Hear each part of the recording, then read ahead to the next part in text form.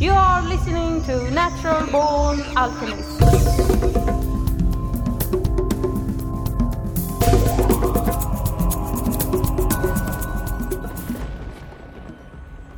Welcome to episode number 106 of the Natural Born Alchemist podcast.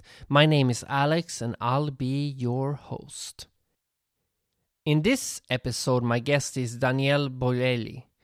And Daniel is an author, martial artist, university professor, and podcaster. He's the author of several books, including On the Warrior's Path. And he's also the man behind one of the world's biggest philosophy podcasts, The Drunken Taoist. And we'll be talking about a lot of various things, from serial killers to God to the afterlife, Taoism, martial arts, and we even get into a bit about the Italian painter Caravaggio. So let's get started.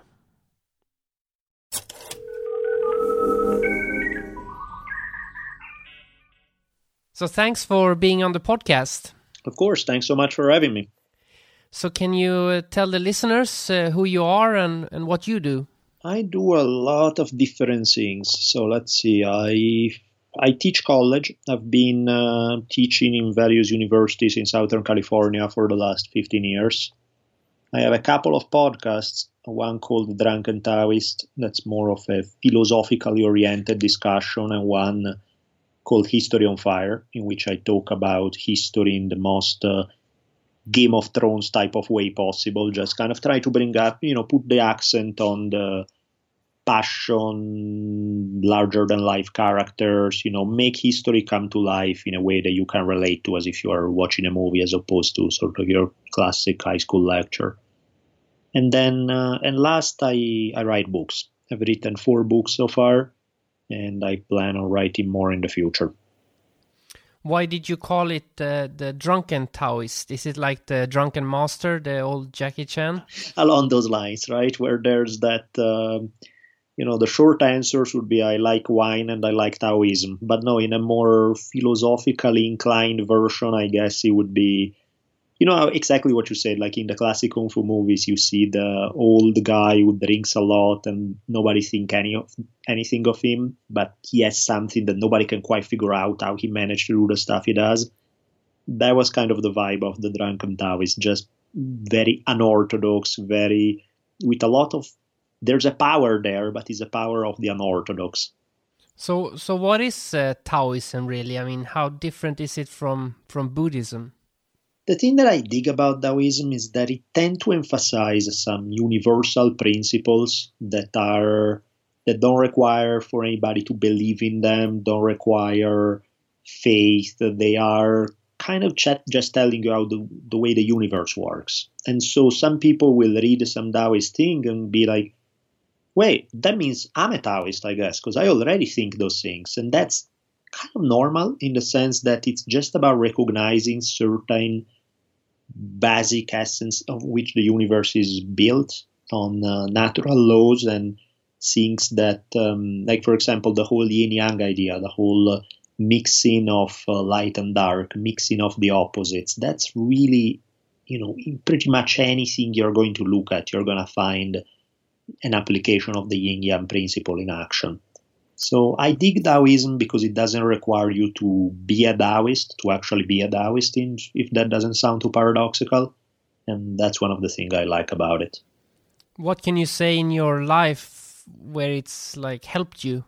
Taoism, I would say pretty much anything, because one of the things that Taoism is big on is non-opposition of force. They say, everybody understands the yang energy, the light side of the circle, that's more aggressive, it's more assertive. There's an obvious power there, but it's also a power that takes a lot of energy. The yin is more subtle. And so, for example, a yin approach to things is, rather than being a discussion in which you are trying to yell over somebody's head, somebody else to get your point across, which would be a more yang approach.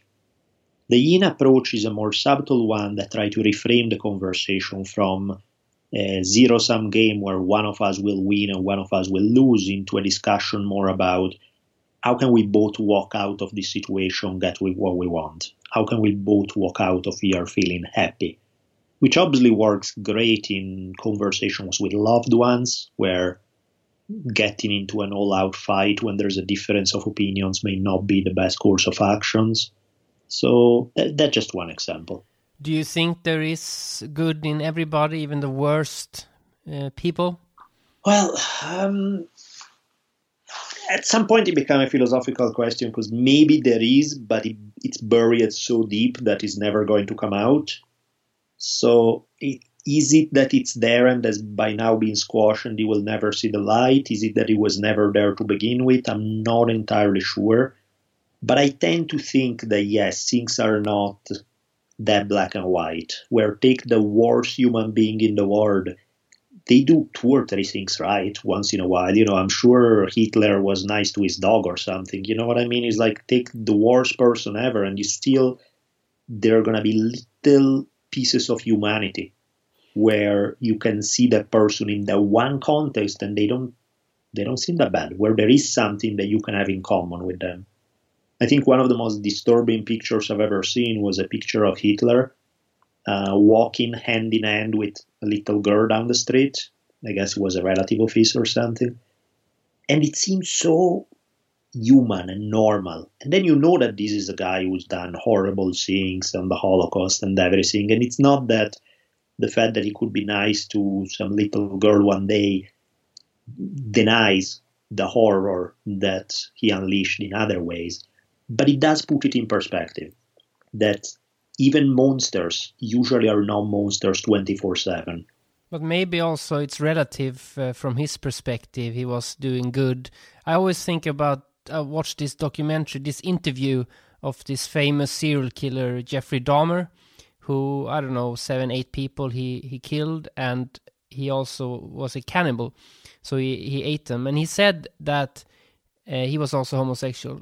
And he said that these men that he killed and ate, he did it because he loved them so much that he wanted them to be one with him.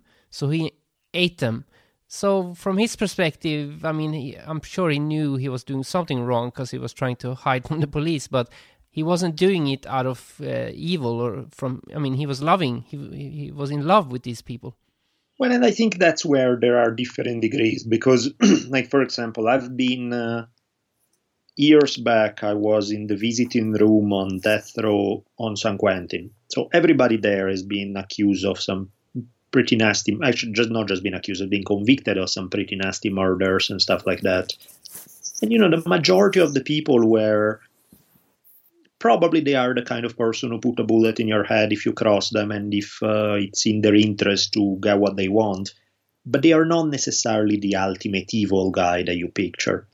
But then there are also those guys. Like, I remember seeing this one guy who was just staring at me at one point. And that guy just really gave just chills down my spine. I felt like, okay, this is on a whole other level. Even compared to everyone else in this room, this guy is in a category all of its own. So I asked somebody, I'm like, who's that guy? What's with him? And he said, oh, that guy, yeah, that's Richard Ramirez. Was the Night Stalker, one of the most famous serial killers in California history. And the difference there was that whereas somebody else, maybe a caveman that's going to shoot you because you have something they want, but he's not getting off on pain, he's just, killing you is a mean to an end. For a guy like Ramirez, killing you is the end. That's somebody who derives pleasure from inflicting pain on other people. And so that you feel, that's a whole other thing. That there is a degree of evil there that's unlike what you get around most other human beings. Do you have any spiritual beliefs? Like, do you have a view of like the afterlife or God or whatever you want to call it? It has many names. I guess it's complicated because inevitably when it comes to these things, the best that any human can do is have tiny glimpses of something. But of course, we're not relying on any kind of solid evidence or solid proof. I do feel and have experienced stuff that does not make that much sense according to our current model of how reality works. I do feel that there's more to life than just the material existence that we can recognize in 3 dimensions around us. What that means, I don't know. I don't know exactly. So I sort of have an agnostic with an asterisk kind of position. I do feel that there's something out there that is not being explained by our current understanding of science, that there may be more to it.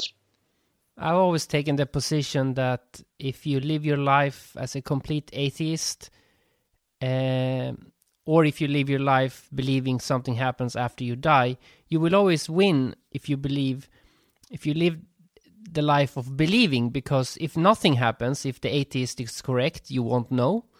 But if you're living as an atheist and you're wrong, then it will be worse in a sense, because, I wasted my whole life. That's why I guess I don't trust any belief about any of this stuff, whether it's belief in from a religious standpoint or even an atheist belief, which is also a belief, because I know what the nature of reality is and it's this, there's nothing. I find a wanting to come to a solid conclusion where the evidence, of course, is not solid and is not that strong. It's a little desperate. It's like we're trying to fill in the blanks, despite the fact that at the end of the day it is a mystery, and any effort to make it otherwise seems a bit misguided. What topics have your books been about?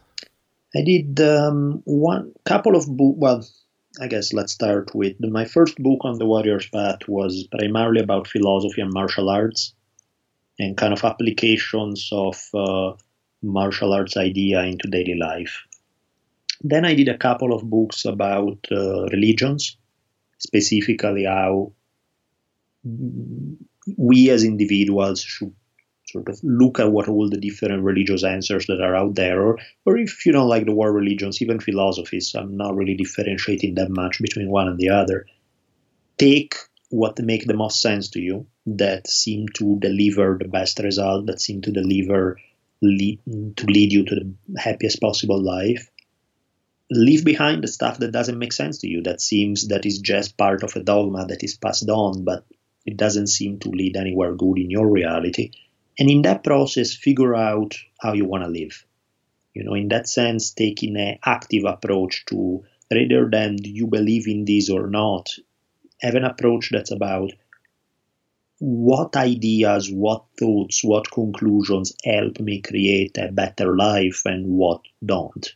So let's go dig for all the stuff that does help me create a better life, and let's be free from all the stuff that doesn't. So that was a couple of books on that. And then my latest book, called Not Afraid, starts with martial arts, but this is much more of a personal thing. Like the whole idea is, it's really about facing fear and dealing with fear in daily life. And I only use the martial art example in the first section because that's one of the places where I started training myself to deal with it. But then really the book takes more of a direction of how those lessons were useful to me in day-to-day life when major horrible things happen, and how I could try to figure out a way to face them. Why is it that martial arts, it is you're training so you can do violence, but martial arts is always been so non-violent. It's like a contradiction always compared to any other warrior technique. Martial arts has always been focused on this passiveness somehow. Yeah, because I guess the idea to me is if we are at the heart of martial arts is dealing with conflict. In conflict, physical conflict is just the most dramatic manifestation of conflict, but conflict is in everything. Anybody who's alive will experience conflict between their desires and reality. So learning how to deal with it, learning how to face conflict, learning how to respond when reality doesn't cater to your needs is an important skill for anybody. And the beautiful thing about the martial arts is that it's hard to lie to yourself. because the evidence of what's working and what's not is very much in front of your eyes. So I find it kind of therapeutic in teaching people how to approach conflict, how to deal with it. When I was a teenager, I studied Aikido, and after 2 years, the teachers learned. After like 2 years, the teacher showed us many different techniques, and we practiced them. And then we were fortunate to have a master from Japan come and visit our dojo. And he was a very old man, and he was completely amazing. And I asked him that, like the first move I ever learned was getting out of somebody holding my wrist and just turning and getting out of it. And I asked him, like, in Japan, for how long do you practice that? And he said like 2 years. And I was like, I actually quit after that because I got so disappointed because I've done in my country in 2 years what they do in Japan in 10 years. And I felt like, oh, this is sloppy. Right. Yeah, and in fact, that's one of the things that's interesting about martial arts is that each one has their own methodology, each one has their own... I personally like them all. I find that there's something really interesting. It's like learning different languages. Each one has their own unique way of expressing. Of course, because you don't have the time for all of them, you need to make choices.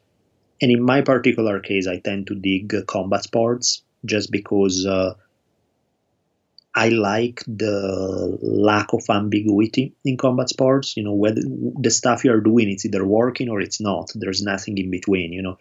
If you have somebody who's trying to impose their game on you, the way you respond, you're going to find out real quick whether it works or it doesn't. And I find that type of honest feedback very pleasant because it doesn't allow my mind to constantly wonder about the what if. It's very real in that sense. And I enjoy the kind of honesty that it forces me to have with myself. I have like a 10-year-old baby. And I heard recently you were talking on your podcast about the importance of good parenting, of course. And I know you have a daughter as well. And how would yours is a bit older than mine, so I'm sure you have more experience. But these simple things I've been a bit worried about. Like how do you deal with when they suffer conflict in their society? I mean, you can protect them in your house, but you have to let them go at some point to be alone out in society, and they encounter conflict. I mean, it's very difficult. How do you train your daughter how to manage that? I think the best you can do as a human being is share your experience, what has worked for you, what hasn't worked for you, and see if what has worked for you can apply. Also, what hasn't worked for you can serve as a lesson or not. And in many cases it can, because you can probably have acquired a lot of experience that somebody else who's also a human being will be able to relate to. Some cases they'll be different. But yeah, ultimately the best you can do as a parent is give your kid the tools to try to develop their personality, to try to be able to handle whatever life throws at them. Because of course, they are not going to have the exact same life you have had. So even if they were able to absorb every last little bit of your experience, there will still be things that they are going to face that are different. And as such, you're more trying to build a character than just teach some specific things about you do this in this situation. I mean, those are helpful. That's great and all. But you also need to just build character in general and trust that developed personality will be able to handle what comes their way. And I think really being honest with where we struggle, what works for us, what doesn't, sharing our own conflicts and explaining how I deal with certain conflicts or another, I think that's always useful. It's always useful because it allows another human being to be able to tap a little bit into your experience and see at least vicariously, get a little bit of second-hand experience through you. My upbringing has made me, I'm very free in mind and, relatively fearless, and I'm, confident.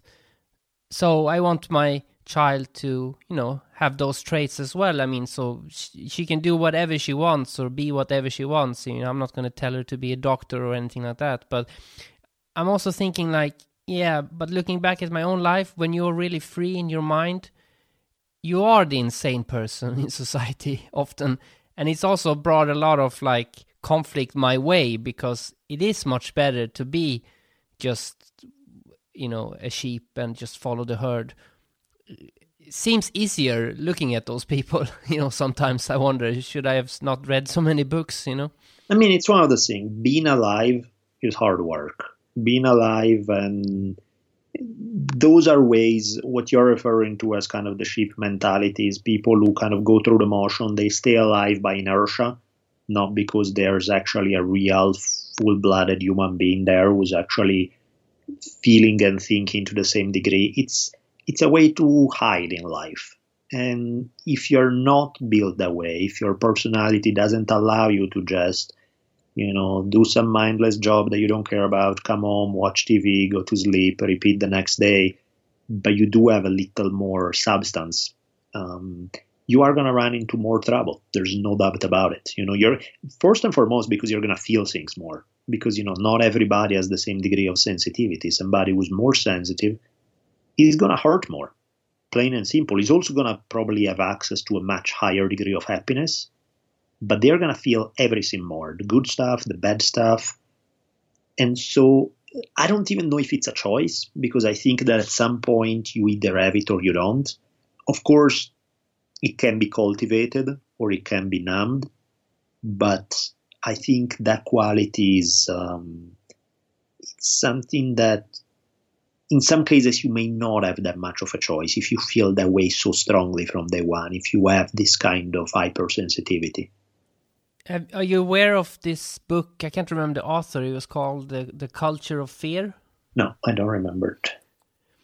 It's quite old. It has probably a decade now. But you said you wrote a book about dealing with fear. But this book, anyway, says that our culture is basically built on fear. Like everything with, the media and many traditions. Like even funerals all the rituals are based on some sort of fear. Like we're living in this fear culture. And I haven't read your book about fear, but it's have you noticed this? Yeah, I mean, it's fear cells, because everybody wants to, we all crave safety.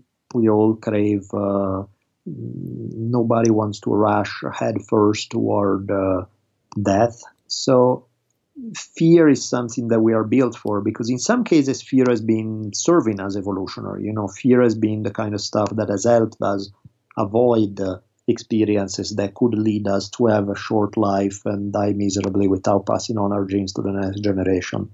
But then, of course, there's also another side of fear, where fear becomes something that inhibits us. It stops us from actually living fully, because we're constantly in this what could get me next type of mentality. And the fact is, like if you look at news media, they are built on that, right? Because they know that people respond to fear. They know that if they tell you, after the commercial break, more news about this deadly disease that's coming to your town, everybody will tune in for that. It's like, what can I do to avoid it?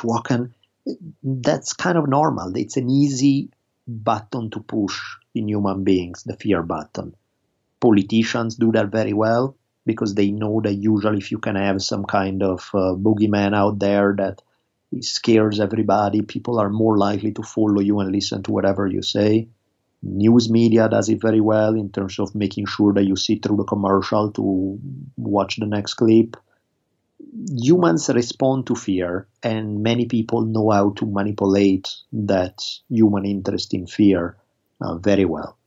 Your history podcast that you do, is there any part of history that fascinates you more than any other, or is it just general? I think I'm interested in the human experience in general, but then of course it's not so much that I say that one time period interests me more. There are stories or characters that interest me in many different parts of history. Now, maybe it's not that I say, okay, the 1600 in Italy, that's what I care about. It's more about the one story of the one guy during the 1600s in Italy interests me a lot. And so I'll study that. And then there will be a different story about a different time and place where I'm really intrigued with that particular tale. So I'm not so much of a specialist. I kind of just go looking for little gold nuggets wherever I find them, even in the midst of maybe historical periods that I'm less interested than in others. Were you very young when you left Italy? I was 18. Actually, recently read a lot about the Roman Empire for some reason, and I mean, I've been to Italy, but it's different when you actually are an Italian and you're growing up there. Is there any like Roman Empire echoing in the society still? I mean, as far as general heritage, of course, there's so much of Italy so ancient that there's plenty of stuff. That's when you have a culture that's thousands of years old. Yeah, you do have it all, and you do have all the historical monuments and seeings of where this took place in this spot, that kind of stuff. And I think in some way, probably some of the dynamics of the culture, they are, Roman history was clearly a huge chunk of the culture of that nation. And so it inevitably affects to one degree or another somehow. I mean, even the references, even the history, if you look at things like a lot of people try to regularly kind of bring back some of the Roman past to life, whether in values or ideas or things like even symbols, things like that. So it's like you read Italian newspaper and a ton of the time there will be references, very kind of weird references that, somebody else who didn't grow up in the culture may not pick up on, but there are references to Latin historians who wrote about that topic, and it would be just thrown there in the middle of the news like everybody's supposed to know about them. So there is kind of a degree of knowledge of that topic that permeates society to this day. Like Berlusconi was some kind of Caesar in a way. yeah, they always use those those type of metaphors are used all the time in news, in political discourse and everything else. But what I always thought was weird was that when you look at paintings or from the Roman Empire, I mean, they don't look like Italians, like the way Italians look these days. I mean, I'm not talking clothes and that, but like the face, I mean, they don't look Italian, I don't think. I mean, the thing that's funny about we have this idea of ethnicity that's completely misguided because our idea of ethnicity is based on an extremely short-lived time frame. We can do this for Italy since we're talking about it, but for any country, really. If you look at what exactly makes an Italian, so you have these Celtic people way back in the day who mix from people from the Middle East. There's a lot of evidence that Etruscan culture may have originated in areas like Turkey. And then you get Spaniards coming in, French coming in. You have invasions of a variety of Eastern tribes, Germanic tribes over a period of centuries. You have the Latins, you have Arabs invading Sicily, you had the Greeks who invaded Sicily. You had, the reality is that there's a mix of genes that happens over the century. So there is no one Italian, quote unquote. There are people from half of the world coming through and leaving their genes behind. So we have this idea that there is an Italian type or a German type or a whatever type. The reality is that we are all a mix of 10,000 different things. In some cases, the mix can be very recent. In some cases, it's buried a little bit more into the past. But there is no such thing as one ethnicity that remains the same through time without ever changing. We're constantly changing. Which makes racism extra stupid. Yeah, makes racism completely dumb from a historical perspective because there really is no such a thing as race. That is what it is, right? It is race, is a completely loose. I mean, even if you do the math, every one of us has 2 parents, 4 grandparents, 8 great-grandparents, and exponentially grow. If you go back maybe about 1,000 years, every one of us is about 1 million people were our direct ancestors. What are the odds that every one of those million people come from the same ethnic group? None. Absolutely none. There's a mix there in every single person out there. Unless you're from Iceland, because Iceland is, I've read, one of the purest countries in the world as far as race goes. You're in some isolated pocket in the mountains somewhere but that's very rare, and also probably bad things would have happened there just because lack of genetic diversity will not do good things to a population over time. Do you have any plans for any future books? Yeah, I don't really want to.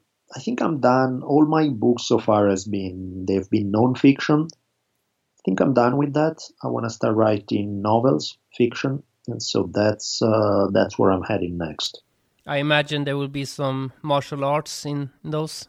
I think the first thing I want to do is, in my history podcast, I cover a bunch of topics. One of them, I did a series about the Italian painter Caravaggio. His life was so crazy, so wild, so bizarre. I think it would be a lot of fun to do a historical novel about him. Can you say a little bit about him? Because I'm not so familiar who he is. Caravaggio was... He was at the end of the 1500s into the early 1600s. He became the most important painter of his era, and probably, in my opinion, is probably the most important painter, period, just bar no one. And what's interesting about him is that on one hand, he was painting these amazing masterpieces, and on the other hand, he was pretty much a gangster. The way I frame it in the podcast, I say, imagine somebody like Tupac, who rather than being a rapper in the 1990s, if he was an Italian painter in the 1600s, he would be Caravaggio. The Caravaggio story is a story that's monstrously reminiscent of the culture of rap in the late 1900s. It's a story of street fights, gangs, murder, escaping from jail, all sort of weird criminal activity. And on the other hand, the most amazing art of the late Renaissance. And the two sides live hand in hand. Yeah, because painting is not really like the most macho thing, I imagine. Like if you Right, whereas the guy was regularly, he would be this amazing painter and he would regularly go around with his swords, get into fights. At one point he killed a guy in a duel, had to flee Rome. He had the price on his head. He got captured, thrown in jail, escaped from jail. His whole life was just nuts. Really high intensity action. And then he would just sit down and do his paintings. And his paintings kind of reflected this because they were so... he does not paint like any other painter. There's a certain degree of passion, even violent passion in what he does that just jump out of the canvas. I had an idea the other day. I was thinking that what if you brought the jewel back, and you always have the option if somebody challenges you to decline, but then you're a coward. But maybe all conflicts in society could be solved with a jewel instead. Seriously, I'm a big fan of that idea. I have, and also even wars. It's like, why do you have to bomb a civilian population or get millions of people? Just get whoever want to fight from each side, get them in a stadium with an axe, and then, no civilians need to be caught in the crossfire.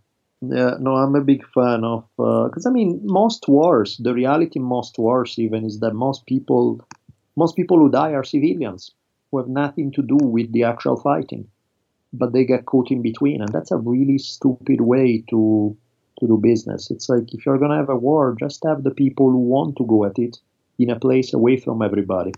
Yeah, there's also 1,000 years ago, and even before that, when there was a war, the leader or the president of those days always at the front line, often, not always, but many times. Absolutely. Even without even going back that far, if I look at a guy like Theodore Roosevelt, who was president at the very beginning of the 1900s in US, the guy just was perfectly happy dropping everything and going to fight in the front line when he had a government job, shortly he became president. He was, yeah, that's what you do. You lead from the front. The current time, like probably Putin would do well in such a situation, but most leaders would not, I don't think. Well, then again, who knows? Because, one thing, maybe he would, hard to tell, because of course, it's definitely easier to play that character. Who knows whether you actually want to be that character when the bullets are flying. But yeah, maybe, could very well be that he could play it perfectly. But yes, generally most people are perfectly happy clamoring for war as long as it's somebody else fighting the war for them. So this podcasting you're doing, was that like a hobby, or is that taking over more than your normal job? I mean, it's not more, but it's definitely growing in importance. It's a big chunk of what I do. Ideally, in fact, I would like to scale down a little bit more on the teaching in the classroom, not because I don't enjoy it, but I've done it for 15 years and it takes a lot of time. And the problem is I can work like a dog on putting together something that 50 people will be exposed to, or I can work like a dog putting something together that 100,000 people will be exposed to. It's not that it's different because the personal face-to-face interaction, there's something unique about it. But there's also something cool about the podcasting model. So I'm enjoying both. In the best possible world, I would like to shift it to being a little bit more podcasting and a little bit face-to-face teaching. Do you think all this independent media with podcasting and YouTube is gonna completely take over? I mean, I hardly ever watch normal news anymore. I get everything from alternative sources. I only watch the normal news just to see what storyline they're on, Yeah, I mean, I think it's already happening because when you look at it, back when I was growing up, not a million years ago, when I was growing up, most everybody would read the newspaper. Today, I can't think of too many people who read the newspaper. It's one of the things where traditional forms of media are clearly disappearing or having to change. There's no argument about it.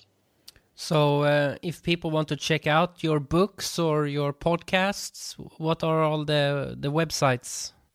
I think by now, thanks to the age of internet, anybody can find anything they want. So the easiest thing is probably just type my name in Google. It's Daniel with an E at the end, so Daniele, Daniele, and my last name Bolelli, Bolelli. And it won't take... the gods of Google will be good to you and they will reveal anything you want to know, books, podcasts, all the different things I do will be out there in the first couple of pages of Google. Yeah, and I'll also post some links in the program notes. If people are too lazy to Google, they can click. Right. Cool. Well, thank you a lot for taking the time to talk to me. Of course. My pleasure. Absolutely. And thank you for having me. Check out his website, danielbolelli.com, or his podcasts, The Drunken Taoist and History on Fire. And Daniel mentioned that you can easily find him using Google, but recently I found a much better alternative to Google called Ecosia, where you can plant trees while you search the web. Ecosia is a search engine that plants trees with its ad revenue. Go to ecosia.org. That's ECOSIA.org. I haven't had time to try it that much yet, but it seems to do pretty good searches. And you can also get a clear statistics on how many trees you've planted. And so far I've planted 2 trees, but then again I've only used it for about an hour max.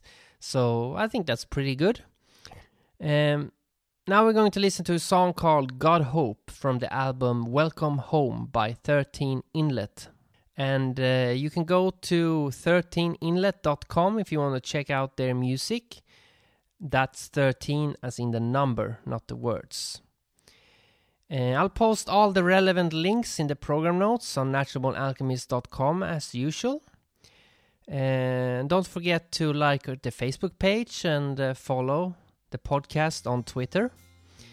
Next week we are going to learn a bit about the Corpus Hermeticum. So stay tuned for that. freedom is in the mind. They can't take this away from me. It's something I had, I buried. Yeah, it's lying at home, guarding on my inside. No one can steal what's inside my mind. I got hope inside. I got hope inside.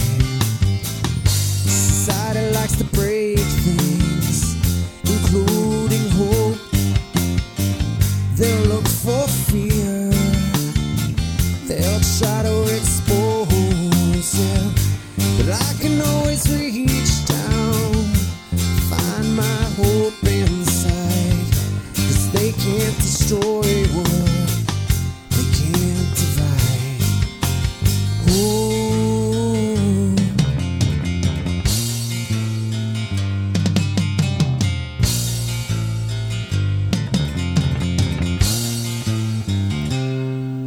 I got hope inside. I got hope inside. I got hope inside. I got hope inside. Franco said, what's the gift line? Must endure burning.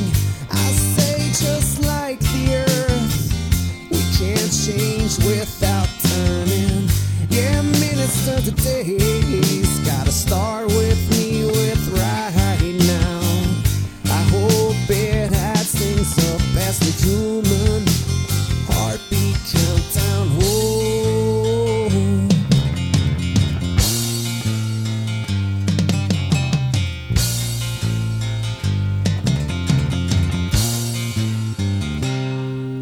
I got hope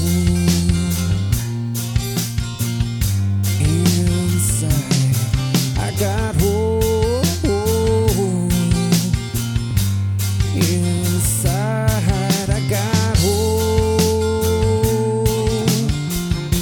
inside.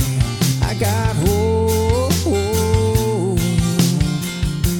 inside. They can't take this away from me. It's something I had, I buried. Yeah, it's lying at home, guarded on my inside. No one can steal what